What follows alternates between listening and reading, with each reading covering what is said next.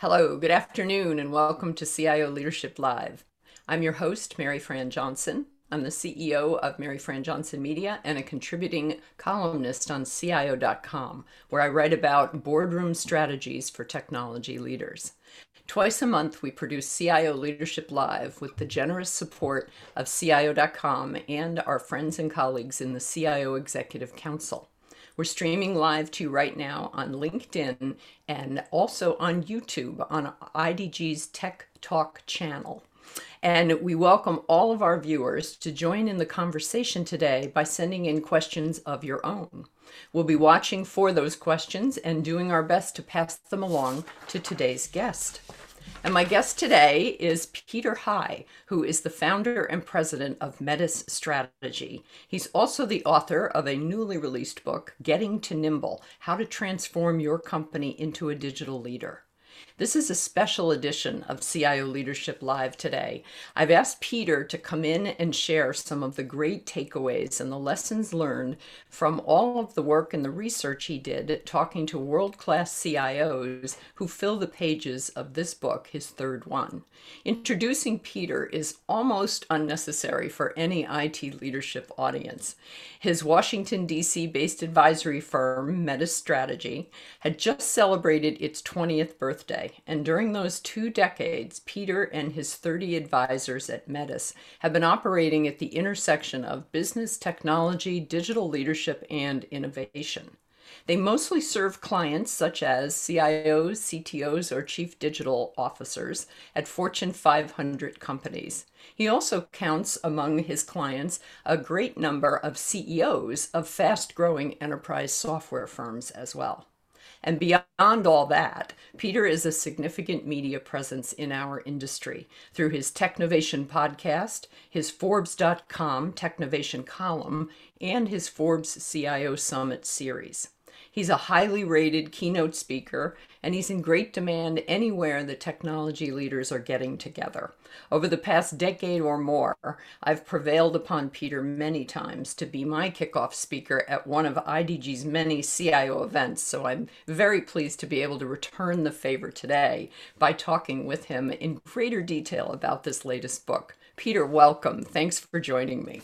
Maryfran, it's such a pleasure. I'm an enormous fan of your work, the CIO Leadership Live broadcasts and beyond, your writing. It's always a pleasure to speak with you. So thank you so much for having me.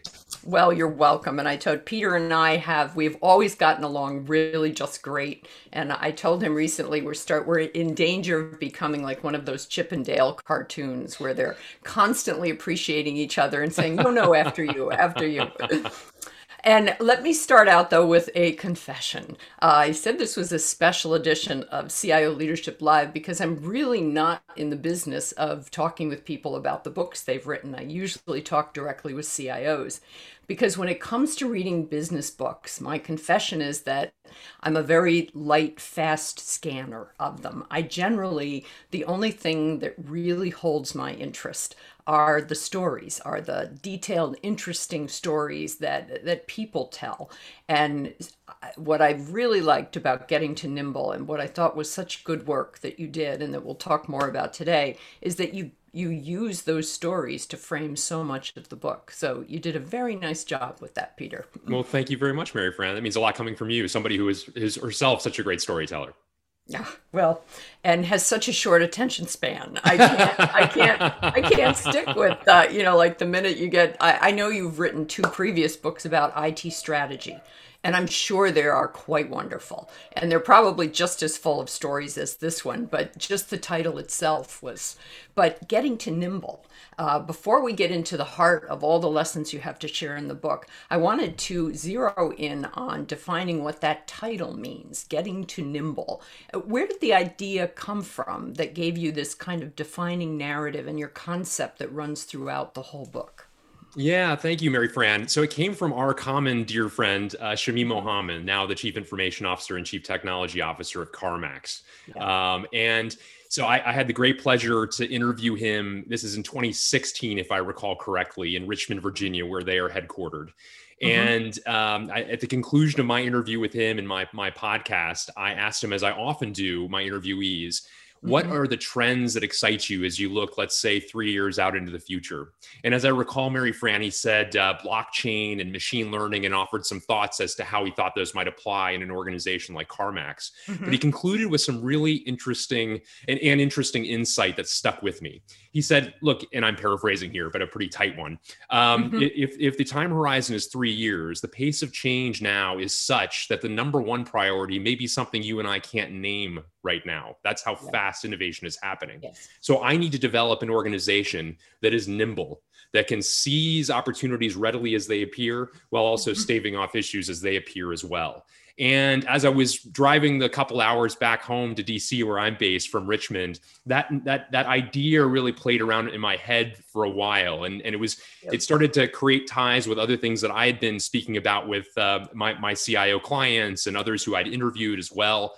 And it really seemed like a great framing mechanism from my perspective, because it is so important these days that organizations, again, given that fast pace of change, that they do foster this nimbleness. And oftentimes, frankly, the reverse. And I tell some of the stories, as you'll recall in the book, of those organizations that were not nimble enough. And rather than riding the waves of change, they were essentially driven by it and driven out of business in many cases as well.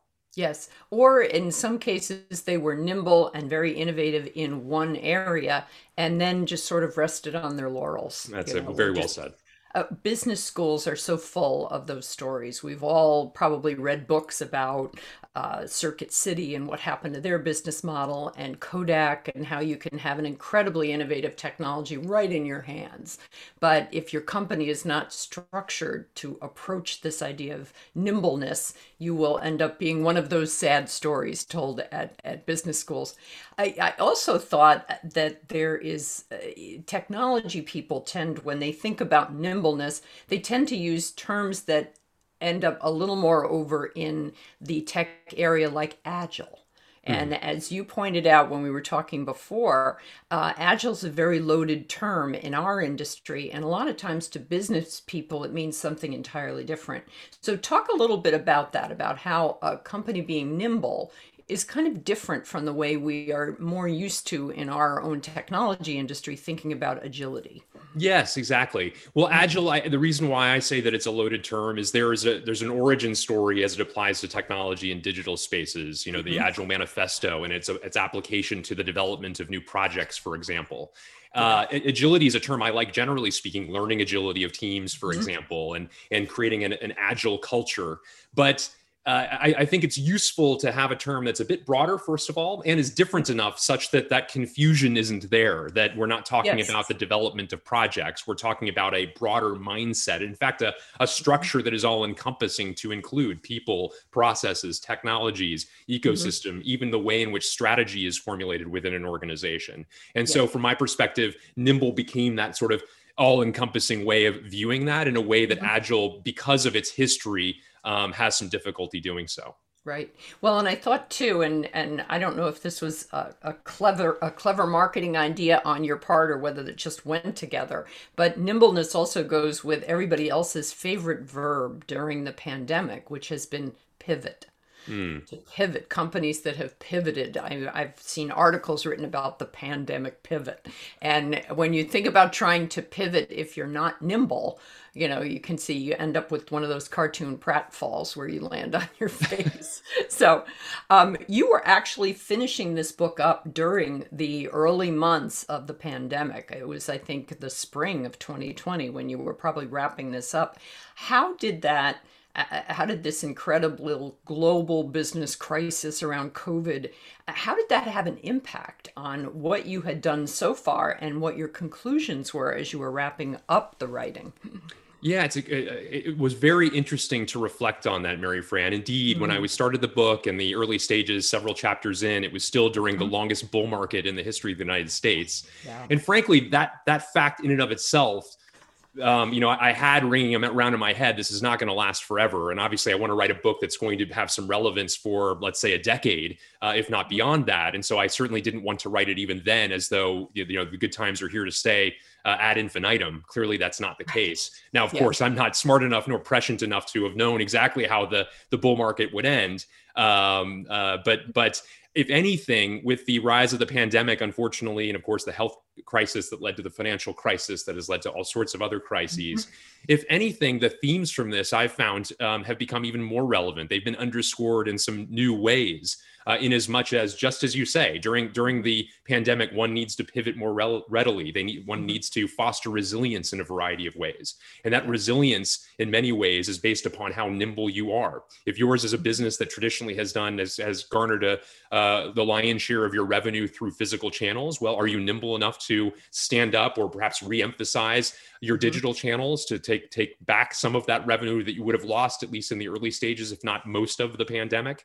Are your operations resilient enough to be able to handle going primarily virtual if your business happened to do so, if you had the luxury of being able to do business more safely outside of your offices or your manufacturing sites, for example? Now that creates that necessitates operational resilience and nimbleness as well. Likewise, are you nimble enough in your people practices to ensure that your team is not only productive but also safe and happy, and that you're taking care of them in some significant ways? So actually, it was interesting to go back, Maryfran, to the first several chapters that I had already completed and contemplate, is there anything that requires sort of a significant rethink or change as a result of all of this? And there was maybe a little bit of a change of emphasis, or of course, an acknowledgement of the pandemic in a way that I would not have prior to it, needless to say. But thankfully, I found that the ideas, at least in my estimation, if anything, were underscored as a result of what was happening in the world. Well, I imagine too that because you actually started your company and I think wrote your first book right around the time the great financial crisis of 2008 and 9 was happening, or on the tail end of that. Did you find that there were a lot of echoes of the kind of lessons that companies learned in the first financial crisis that you could see they were applying today? I'm so glad you asked that question, Maryfran. It's something I think about an awful lot. And indeed, my first book, World Class IT, was written in 2008. It would come out in 2009. And so there was a lot that was resonating for me. And it was really interesting for me to reflect upon what was the state of IT in 2008 compared to 2020, now 2021. And one of the things that was really interesting for me was back then, and perhaps you remember this as well, Maryfran, as deeply enmeshed in this community as you've been for some time as well, that IT on average was certainly not viewed as the most strategic of organizations. In 08, still the primary relationship was through the CFO. And as a result of that, if you needed to cut costs, it was a pretty easy place to go. And moreover, unfortunately, as IT, the style of IT back then was these, literally hard iron that you were oftentimes investing in, technologies that had long amortization schedules, long cost schedules associated with it, that if you needed to cut cost, indeed, you'd probably go for people, your operating costs, including your people, rather readily. And so what happened is, if anything, the outsourcing wave, which had begun in earnest in the decade prior, accelerated for a period of time as a result of the need to get rid of people, the need to let go of people as a result of the need to cut costs, and the view that IT was a non-strategic area. So let's go there first before we go to the real talent of our organization. Right. What has been so remarkable this go around is the rethink that has happened over the course of the 12 years in between the two crises. That there were very few organizations, I shouldn't say very few, there were certainly some organizations that were hit so badly. One thinks of airlines or the hospitality space, certain aspects of the restaurant business, for example, where, of course, even if you're a leader, you're going to be hurt in an existential way. But all things being equal, it's been really wonderful to see, number one, that IT, the best IT organizations especially, had rethought things such that there were a lot of other levers to pull when needing to tighten the belt, which of course is a prudent thing to do during a time when there's so many things that are outside of your control that will determine your success or lack thereof.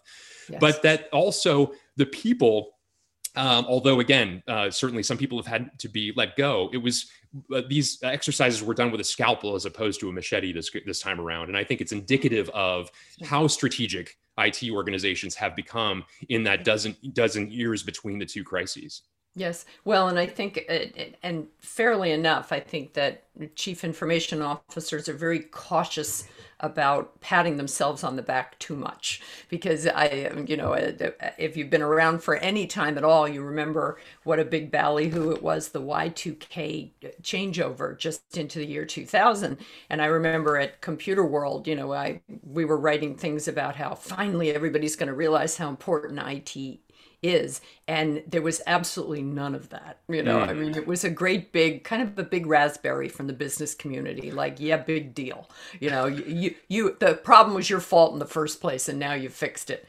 Today, they're just, and this could be, again, I may have blinders on because I talk to so many CIOs that have already figured this out. So I know that my audience is selective here, but I see it even in regular people. You see it, all the people using video platforms today to do things like this, like our Zoom conversation today, that you never thought would happen. So I think there's unique circumstances that have been driven by this global pandemic.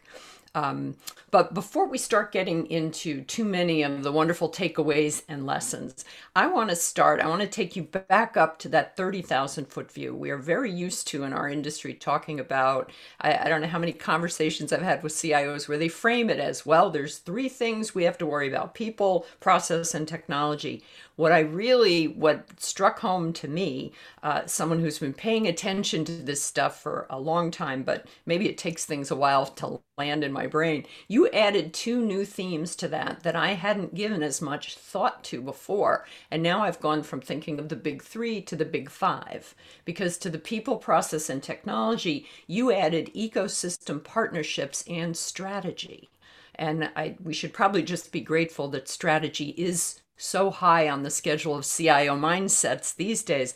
But I want you to talk about those I'm sure we'll keep hitting on them, but start out with ecosystem partnerships. Why did that end up making it into your, I know you don't call them your big five, you call it the Getting to Nimble dashboard, which is one of my favorite illustrations in your book, where you have all five of them laid out with the exact steps that CIOs and companies can take to evaluate how they're doing. Talk about the ecosystem partnerships and why that made it into such a top-level consideration for you. Well, if you think about modern business, Maryfran, it is much less Coke versus Pepsi, much less GM versus Ford, that is company to company, than it is ecosystem to ecosystem.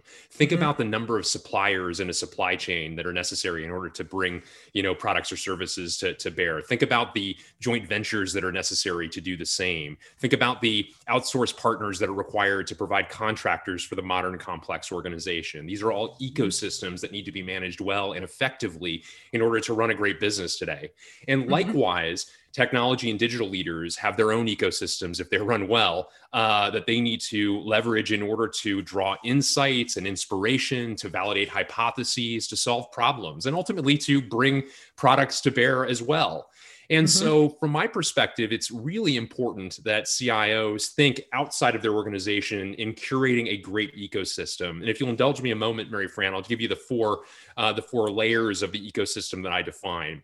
Sure. Number one, and you know this so well as anyone, CIO jobs rhyme. Even if it's a B2B compared to a B2C, the people that hold those titles and have those personas are likely to have a lot. The Venn diagram is going to have a nice overlap to the things that they're doing, such that they can learn a lot from each other. Yes. And as a result of that, having a great group of trusted technology and digital executives to whom you can turn, as I mentioned, to test a hypothesis, to weigh a supplier you're thinking about engaging, to talk about a security breach that has happened, perhaps confidentially, to have a faster pathway towards resolving that. An essential ingredient for the modern technology and digital executive. Secondly, the venture capital community. VCs are investing in the technology of tomorrow. And again, if you're going to be thinking into the future and parlaying the art of the possible back to your organization and to its executives, understanding where smart money is being spent and why becomes that much more important. And understanding what tech trends are represented, are personified by which entrepreneurs and their companies, such that you might be able to invest in those. The last two are executive recruiters, who are essential sources of insight as to organizational designs that might be relevant to you, skills that are rising or falling, as the case may be, as well as, quite frankly, why are your peers failing? Since, of course, they're the ones who are oftentimes replacing those who have done so. Important insights to gain. And then the last one is strategic partners. Again, if yours is a large going concern, there are a number of strategic partners, vendor partners that you are engaging. And all too often, they are thought of as fulfillers of work as opposed to sources of inspiration. Presumably, you choose them because of the amount of work that they do with companies of comparable size and complexity to your own, not to tap them for insights that might lead to innovations or new ideas at a minimum for your organization means you're only getting a part of the value you should out of those relationships. Well, and I think too, those vendor relationships, because that's always been a kind of a push-pull type of relationship with CIOs. Sometimes they feel a little put upon and set upon by vendors because the relationship feels too transactional. But the ones that have done that kind of homework where they sit down and they're not talking maybe to the sales manager for their region, but to the CEOs of those companies or the people that are running the customer areas. They sit down and they start forming these strategic partnerships. And any CIO I've ever talked to can tell you in a heartbeat what the difference is when they can have that strategy level conversation with somebody who understands their business, who knows how they're using technology, and it essentially becomes another stream of brainstorm that they can tap into, which is just so valuable. We have our first question from our alert listeners and our audience out there. And we'll find out. Can Peter articulate his understanding of IT risk and how it applies to IT in today's world, especially when focusing on being nimble and agile? So we're going to dive right into it. The questions from the audience are often a lot better than mine. So let's go with that. Can you articulate that understanding of IT risk and how it plays when you focus into being nimble and agile? It's an essential question. Thank you to whoever provided that question. I appreciate it. So one of the complexities of the modern technology and digital executive is this necessity to balance out innovation, which is about risk taking. If you are batting 1,000, to use the baseball analogy, you are certainly not innovating. So it is risk taking. It means that from time to time you're going to swing and miss, and that's okay. With risk mitigation, the essential element of the question, and getting that balance correct. One thinks, for example, of the risks to be mitigated around cybersecurity, for example, but there are a whole range of others in terms of the ecosystem you're putting together and whether you're developing essential relationships with companies that may or may not be around for a certain period of time. Again, a risk that needs to be mitigated as well. And so getting that balance correct and ensuring that the rest of the leadership team, and I'm speaking outside of the technology and digital realm within your enterprises, becomes essential as well, because you need to be communicating to them, look, we are going to be accepting some risk. We must. Again, if we're going to innovate, then we must be accepting some risk. But let's understand what risks those are, and let's ensure together we are deciding this is the level of risk tolerance we have as a business so that we can walk arm in arm with confidence going forward, understanding the implications of that. And let's remember, some risks are going to be realized. That is to say, there may be issues around the corner from time to time. So it also means having a plan in place and doing a lot of scenario planning as to, okay, if this risk emerges, what will we do? What is the game plan? What is the pathway to business continuity, to disaster recovery? I briefly allude in the book to how when I started working with chief information officers and security became a topic that was rising in importance there, oftentimes as I was working with them, at least initially, and helping them gauge and measure performance of the organization, that the metric associated with cybersecurity is we will have 0 cybersecurity issues. And I would counsel my clients, you realize, of course, that if you say that, then are you doing the preparation necessary that should that not come to pass? And especially in a day and age now, of course, where there are so many bad actors that are well-funded and unfortunately very, very smart.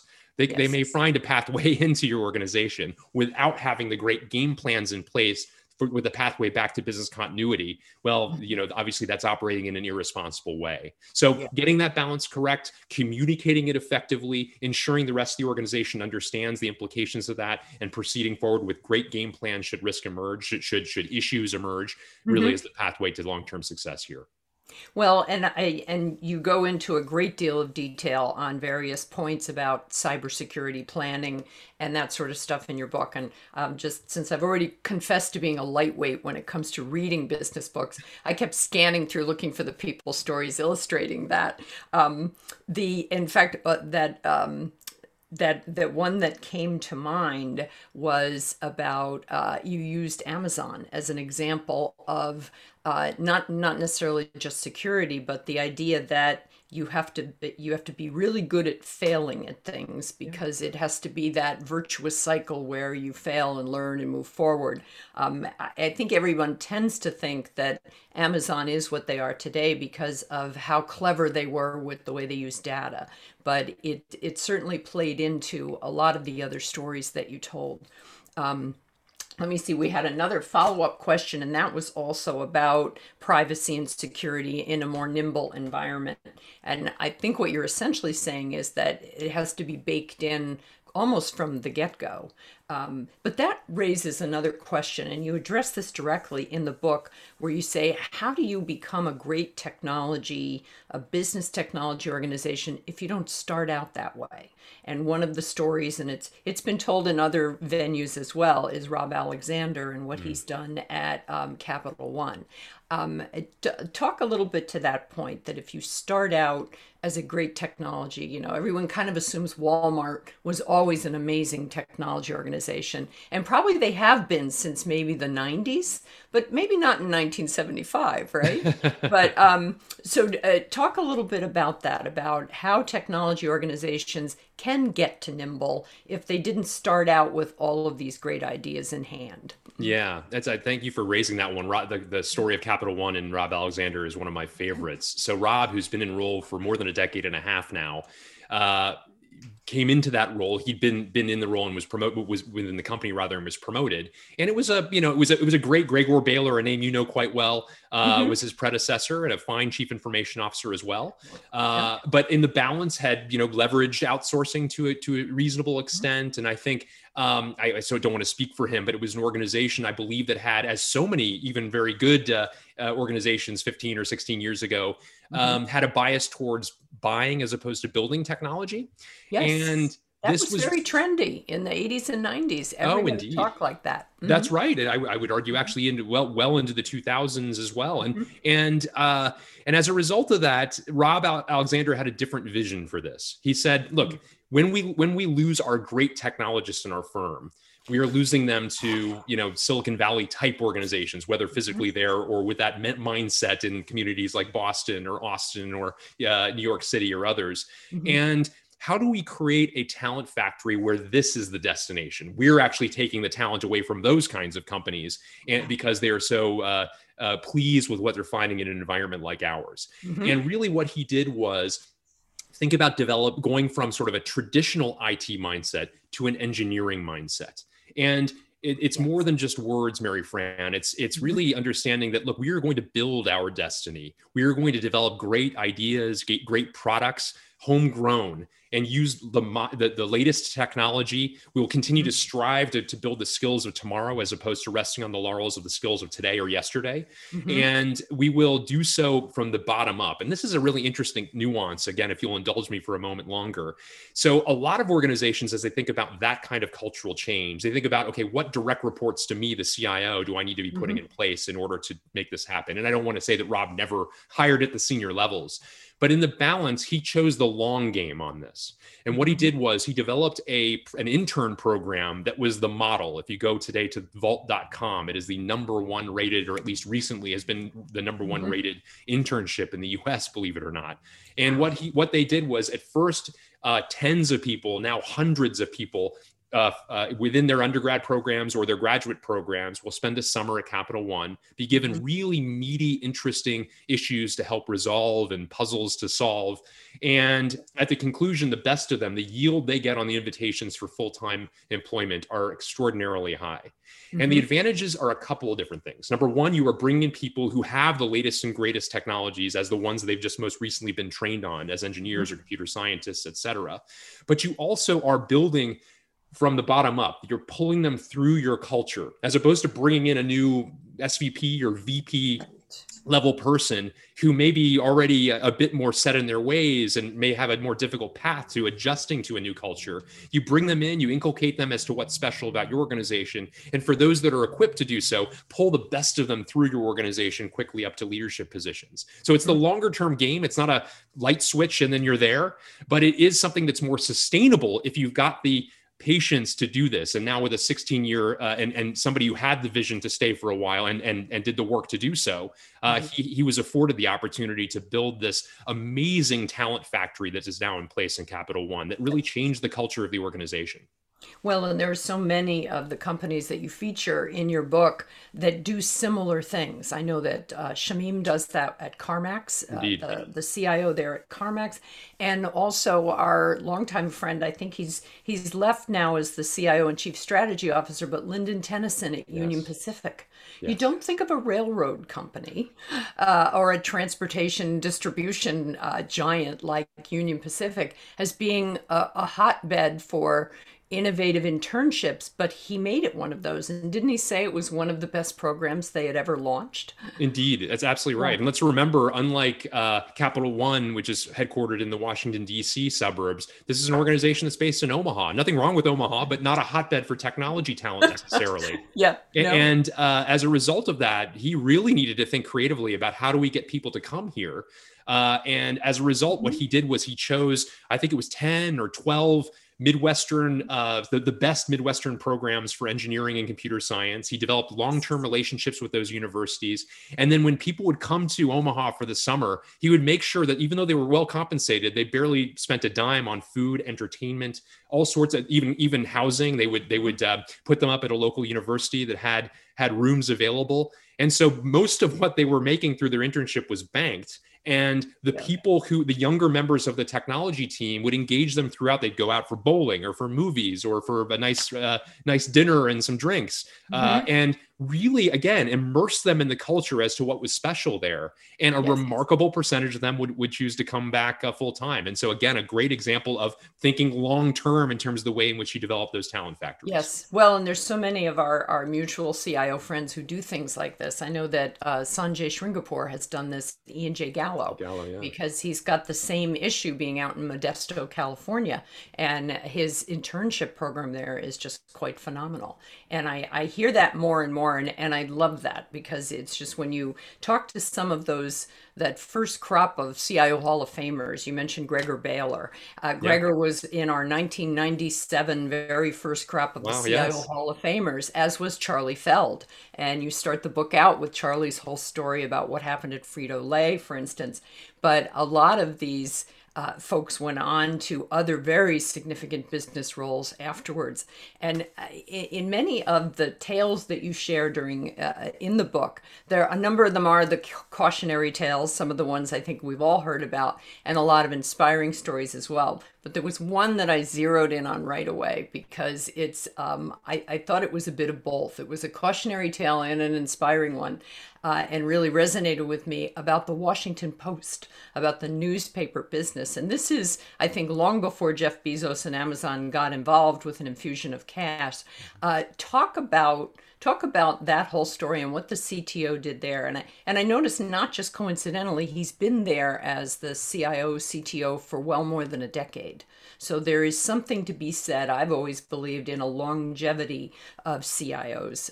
But anyway, go on. Tell us the story about what happened at the Washington Post. Yeah, well, gosh, you know so well as an old newspaper person yourself and somebody who's been in that field previously. It's a space that has had a lot of forces exerted upon it. Think about the number. I'm sure there are papers you read growing up, just as there are papers I read growing up or my family did, that no longer exist. And that's true across the landscape. And the Post was no exception in terms of those forces being exerted upon it. You go back 10 years, and readership was going down. Advertising dollars were going to places like Facebook and Google. And ultimately they were not able to invest in the talent that made the company special, the reporters, the columnists, and so forth. Right. So everything seemed to be heading in the wrong direction. Now, one thing that I think it's important to note, Donald Graham, the scion of the famous family behind the Washington Post, was actually no Luddite. He was on the Facebook board. He was somebody that was actually progressive in his thinking with regard to technology. And one of the great moves he made was to bring Shailesh Prakash on as chief information officer, as you note, a bit more than a decade ago. And Shailesh, in some ways, even more impressive than the story of Capital One, only in as much as the environment he found, also had this vision of making this an engineering-centric organization. And whereas there were basically parallel tracks at the paper of traditional media and digital media, certainly, of course, some of the content was shared, but the way in which those different parts were like rails of a railroad, and never to meet. And his vision was, look, we need to make this one organization. And frankly, that's in some ways should be the goal of any digital transformation, that we will begin with digital marketing, and it will become just one thing. We'll start with digital sales, and it just becomes one thing. Becomes one thing, right? Exactly. Likewise, he was thinking in a similar way, where they had a digital first mentality. And as a result of that, so a lot of this happened pre-Jeff Bezos. A lot of people would hear this story and say, well, it's run by, the wealthiest man on earth, who's himself the greatest technologist around. But actually, this was a vision that was started well before that investment. And as a result of that, he really changed the culture yet again. And I'll just, again, one more story related to him. He, as he went about solving problems, he found that one of the greatest issues was the platform that they were publishing on. It was kludgy. It was difficult at times, and of course, as when in an industry where minutes matter to get scoops, having a great platform actually is an essential element. So he and his team developed a new platform that was so successful and so well received that it dawned on him, wait a second, we've solved something for one of the most important papers in the world. Maybe this is something that actually other periodicals might wish to use as well. And so it initially went to universities and gave it to them for free, a handful of them, again, to validate its use outside of the organization.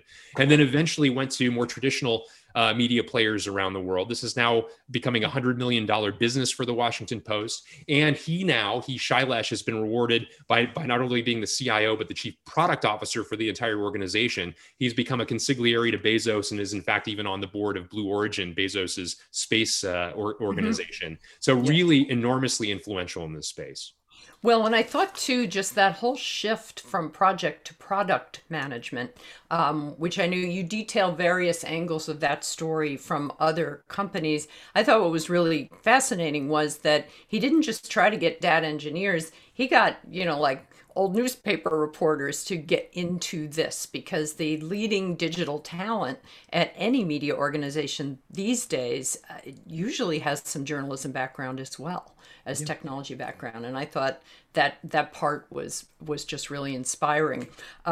There is a question that I think is a really good one to bring up at this point from our alert listeners. Is the cross-pollination of learning from industry to industry, is that working as well as it might? And are there any thoughts that you have on whether there are more things that could be done that should be done? And we can issue a call to action to all of our CIO friends to get in on this. So choose your words carefully here. I think that is oftentimes where the greatest inspiration is. And thank you to whoever it is that posed that question. I find that although it's very important, of course, to have a strong cadre of fellow technology and digital executives in your own industry, because of course, so long as you're not sharing giving away the keys to the castle and sharing that which is proprietary to your organization, it is good to have a group of people to turn to who have relevant, similar experiences to your own.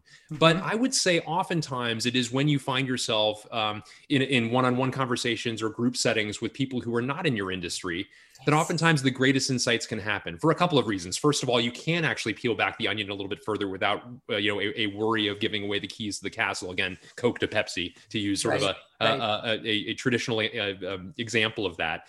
But beyond that, as I mentioned earlier, there's enough that rhymes between these jobs that the overlap of the Venn diagram is meaningful in terms of the shared sets of responsibilities, but it's actually in many cases the portion of the Venn diagram that doesn't overlap where the greatest ideas can happen. By hearing a story told by a peer in a very different company, different industry to your own, and translating that back into your environment. It may take a little bit of time to think about, okay, what are the broader implications to what she or he has just said to me? What's the application back to my organization? But boy, if you do that well, that's oftentimes the idea that no one else it hasn't yet occurred to anyone in your industry. And thus the opportunity to develop some really profound value to your organization by way of maybe a new product, for instance, a new offering, a new way of doing things, a process change of some sort. That those really can be tremendous value additions for your organization. Well, and of course, over the years, we've both seen that operating in real time when we've been able to get people together in a room at the conferences. I'm not sure that we're seeing it as much in today's virtual events, but there's at least some shadows of it there that I think are very helpful. But anytime at any of our events that I would say, okay, take 5 minutes to talk amongst yourselves about this particular topic, the room would absolutely explode. And it's that ability to share with each other. I've said for many years that a CIO is a CIO is a CIO across different industries. I think the reason they're not fiercely competitive with each other, or even with a competing business, is because they're trying to solve so many of the same problems. I want to pivot and talk about growing data cultures throughout a company, or digital literacy. I've been hearing it in the many conversations that we both have with CIOs. I know we've both been talking with them a lot about people issues and empathy and how they're dealing with workers at home during the pandemic and all. But I'm also hearing more about taking advantage of all of the cross-functional teams that are operating now to do more about advancing. One of our mutual friends is the CIO of a large insurance company, and she calls it the data culture, and like becoming more of a data culture. You talked a little bit about becoming a product management organization. When you think about companies really advancing their own digital literacy and their data cultures, what are some of the stories that come to mind for you? Yeah, I mean, this is really, I think, an important area of change and emphasis in technology and digital organizations that I'm encouraged by. Data is everywhere, of course. If yours is a large organization, whether you have your arms around it or not, data is being produced at record paces. And it's important to harness that in order to develop better decisions, to understand your operation, your employees, your customers, ultimately the health of or lack thereof of your products and services, and to make adjustments based upon what you're learning and gleaning from that. Now, what's interesting, let me share a little bit of data from over the past year. At a number of the gatherings that I have, multiple hundreds of people that I had a chance to poll, one of the really wonderful and optimistic aspects, even during the pandemic, was as we were tracking areas of emphasis for technology and digital leaders. Initially in the pandemic, security, the need for better, unified and collaboration technologies were areas of emphasis for obvious reasons. I'd say come June or so, it flipped such that data analytics as a broad tech category was rising to the top again. And this is really, I think, a great story of, again, thinking beyond the pandemic, thinking about the opportunities that better use of data might be able to provide, especially during times where you're going through a lot that is unprecedented. Mining the data becomes that much more because your gut instincts actually in some ways can work against you if that's what you're basing your decisions on. And so, when I would ask the second question to those same groups of technology and digital executives as to how mature is your data strategy, that your practice is centered around that, very low numbers on that. And this represents a lot of opportunity for technology leaders and digital leaders today, is that focus and emphasis on a better data strategy to understand what is it exactly that we're going to be doing here? How do we get our arms around this? As you alluded to, who do we need to engage from across the organization in order to do this well? That's oftentimes part of the complexity of this. But just as Agile, DevOps, the move towards a product orientation, certainly data orientation, all of these are representative themes that represent creating more permeable silos to the organization, where you have resources and collaborations that are happening with unusual bedfellows relative to the past, and an opportunity to add a lot of value at the intersection of those disciplines. And so data strategy is no different than that. But what I would say is, especially for data strategy, because one of the reasons why the chief data officer's average tenure is still only about a year now, and so a lot of people are going into that role and then not very successful in it, is there is a perception that this person's coming in to start to take over my autonomy. They're diving into my data, which I own today, and that doesn't feel very comfortable to me. So change management, communications, these become really essential elements when you're embarking on these data journeys to do it effectively and with strong partnerships with the various people who have traditionally owned this data in the different parts of your organization. Well, and I love too the surprise factors that turn up when you have more of that diversity and cross-functional team communication.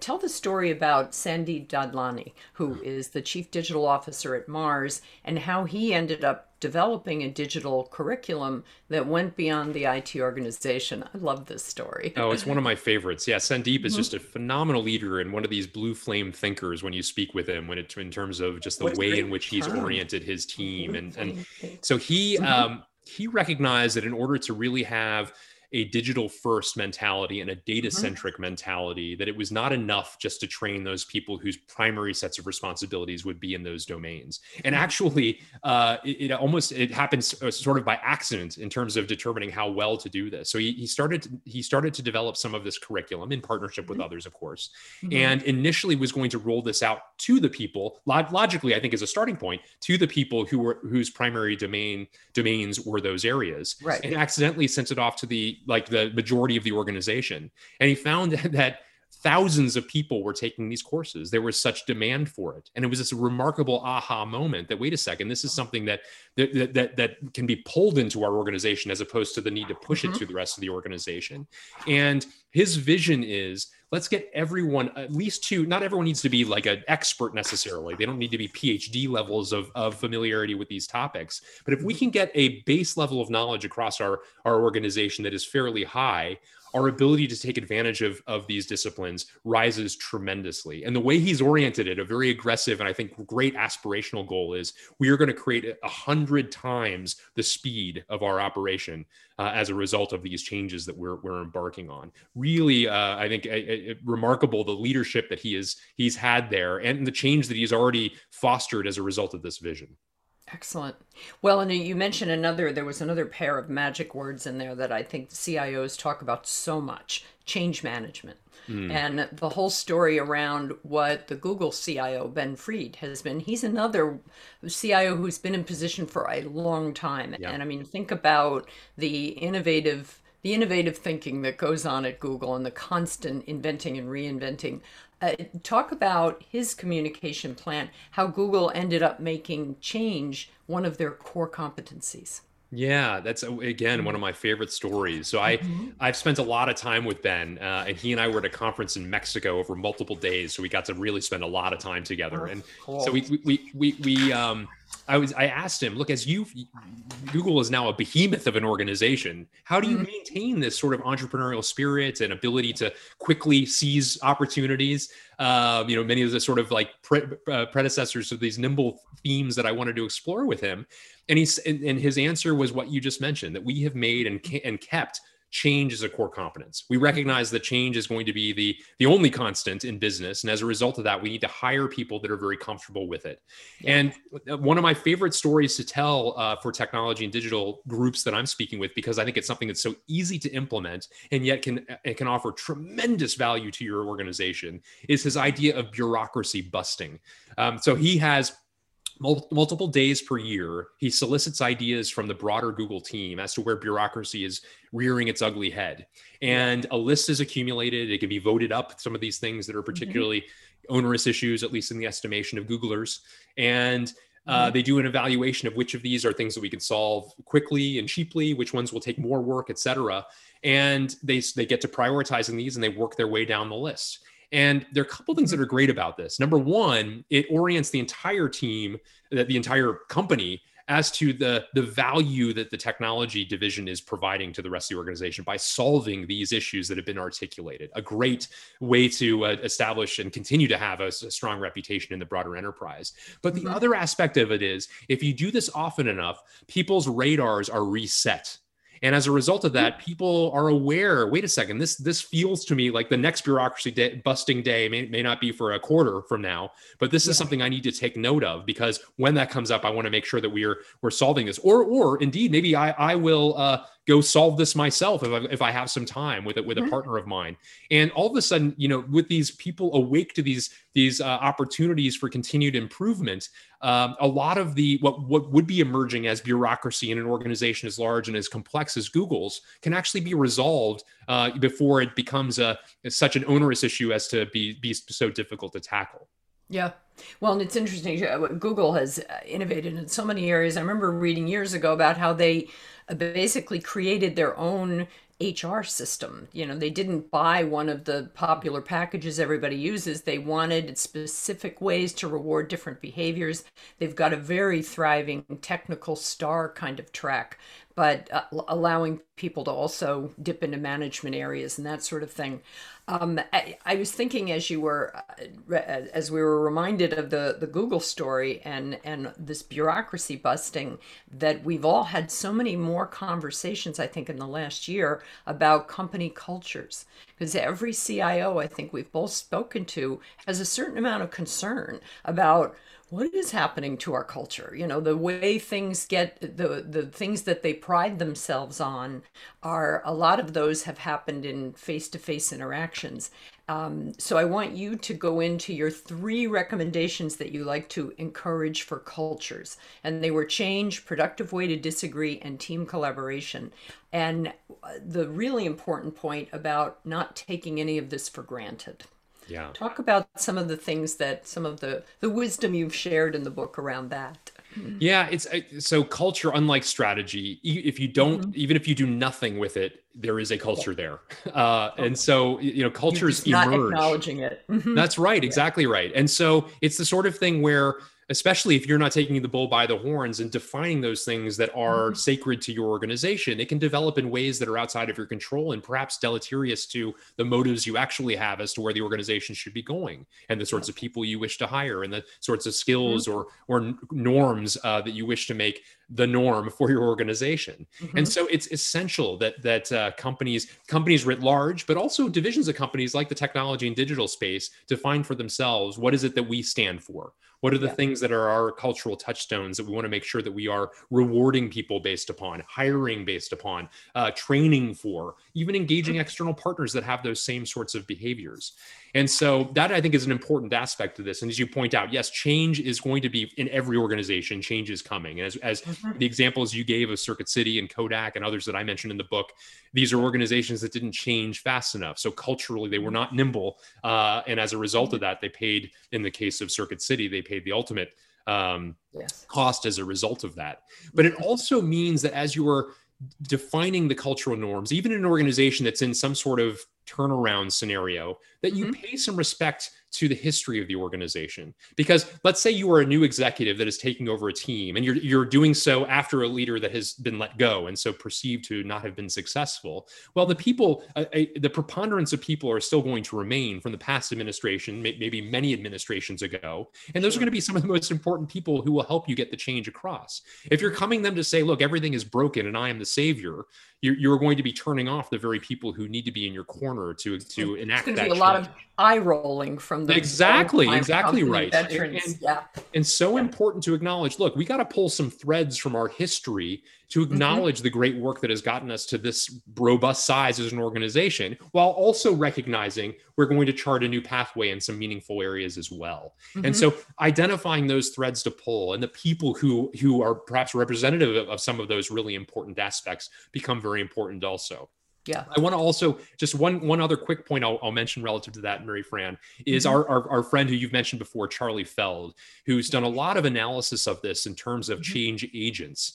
It takes a lot less people than you would think, as it turns out, actually, to enact these sorts of changes. But it means identifying the right kinds of people and the sorts of kind of charisma that they have, the internal networks that they have brought together, and finding, it could be even in an organization that may be hundreds or even 1,000 people large. It oftentimes is in the low double digits in terms of the kinds of people who can help you enact this change. But it does mean finding the right people of great influence, of great reputation, again, who are highly networked within the organization, and giving them what could actually be viewed as a plum assignment to help enact some of these changes to get us to this destination, this new pathway that we're envisioning for ourselves. So absolutely right. I think is an essential element for the Nimble organization is ensuring that you have well-defined and well-articulated cultural elements.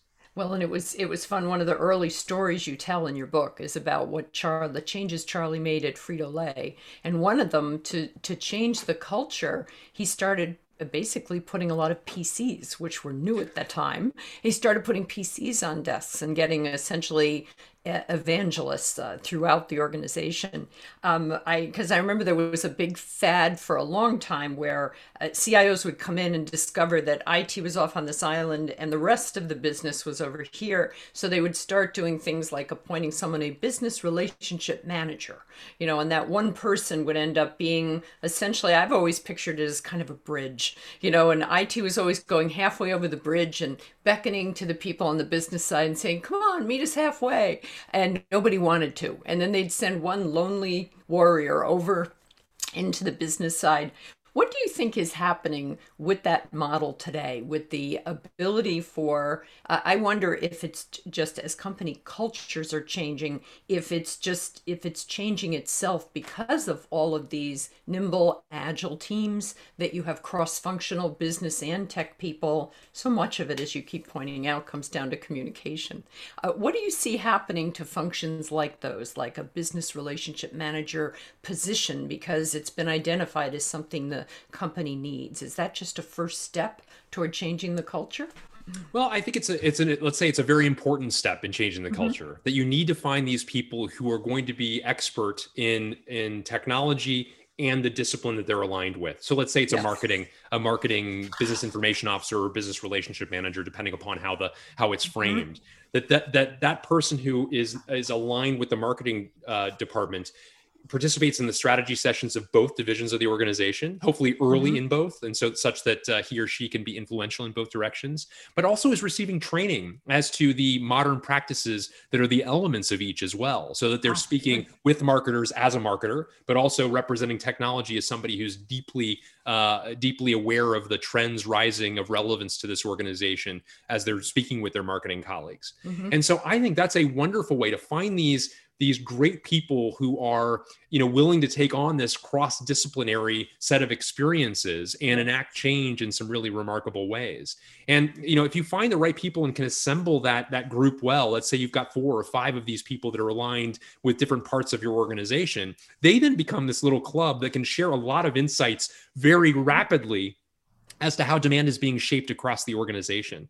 Because a lot of what you want to be doing, of course, is as you hear from one division of the organization that there's this demand for, artificial intelligence. That's off the top of my head, a key trend, of course, it's in the minds and on the lips of so many executives today. So, the marketing division is saying they need some artificial intelligence tools, and the way in which they're articulating it, boy, it sure does sound very similar to what we're hearing out of our operations colleagues. And, left to their own devices, they may be making investments in each of those areas that are not combining the forces and leveraging the tools that we're putting forth as a technology division. And so if we can get an early read as to how this demand is coming about and shape that demand such that there's a more comprehensive strategy associated with the artificial intelligence, this fictional example of mine, for multiple parts of the organization, then you have this scenario that from a cost perspective, 1 + 1 = 1, and from a value perspective, 1 + 1 = 3. And that's really where I think a lot of the value of this comes. Okay. I got a little alarmed when you started throwing math in there, but I was with you. I was with you on the 1 + 1 = 3 2-part. I knew this would happen. Our hour has flown by here. I just want you to leave some people with parting advice. I mean, other than go read Getting to Nimble. You explain all of these things in wonderful detail that, even a layperson can follow pretty solidly there. But what do you think is the most important kind of focus opportunity we have now as we are hopefully coming out on the other side of this global crisis and the pandemic? And what would you like to see CIOs and their business colleagues doing over the next year going forward? I would say this is a time to be bold, Maryfran. The pandemic has underscored the importance, the really strategic importance that great technology and digital leaders and their teams have for their organizations. I would say, all things being equal, these are executives and their teams who have fostered resilience that has kept organizations alive and thriving in many cases, actually, during very uncertain and difficult times. This is a time to be bold, to recognize, look, there have been advances that have been made thanks to the great work of my team. And so we need to become the educators as to the art of the possible in the next wave of growth, hopefully, that let's hope is weeks or months away. Yes. And help shape this vision for the rest of the organization as to the role that technology and digital can play, that data can play, all the themes that we've been talking about, to add really remarkable value for our company. And I think it's time now for these technology executives, if they're not already there, and thankfully there are a lot of them that do recognize this already, that you are an essential element, a key strategic executive and team within the organization for where where all businesses are going. Now that so many businesses refer to themselves as a technology business in the fill in the blank industry and mean it, well, then who better than the technology and digital team to help shape that vision for the future? Yes, who better indeed. I could not agree with you more on that one, but as we know, I'm very biased on the side of our CIOs, and I remember asking one of them, what does he wish he had done earlier in his career? And I've asked several people this, and almost always they tell me they wish they'd had the courage to speak up more productively, more positively, with more emphasis to their business colleagues, because they ended up feeling like, well, that's not really my area. And of course, for CIOs, it's all their area. We used to talk about the helicopter view of the whole company that technology executives have, and I've started referring to it now as the central nervous system. And you want your central nervous system to be keeping you alert, right? So, thank you so much for joining me today, Peter. It's been a wonderful conversation, and it was just great having you here. Thank you. It's a great pleasure, Maryfran. Any opportunity to speak with you is always welcomed, and thank you so much for having me. Truly my pleasure. If you've joined us late today, do not despair. You can watch the full episode later today right here on LinkedIn, or also on CIO.com later today, and on YouTube's IDG Tech Talk channel. CIO Leadership Live is also available as an audio podcast wherever you get your podcasts. And I hope you enjoyed and learned from today's conversation with Peter High of Metis Strategy as much as I did, and that you'll join me for our next episode of the program on Wednesday, April 7th. I will be joined again at 12 noon Eastern live, when I'll be joined by CIO Devin Valencia of CareSource, which is an Ohio-based health insurance provider. Thanks again for joining us today, and please do take a moment to sign in to the YouTube channel IDG Tech Talk. We have well more than 60 of these CIO Leadership Live shows, all there in a nice accessible library, and you can see any of the previous episodes. And as Peter and I have done throughout our careers, you can be learning from your CIO colleagues. Stay well out there, and thanks for joining us. We'll see you next time.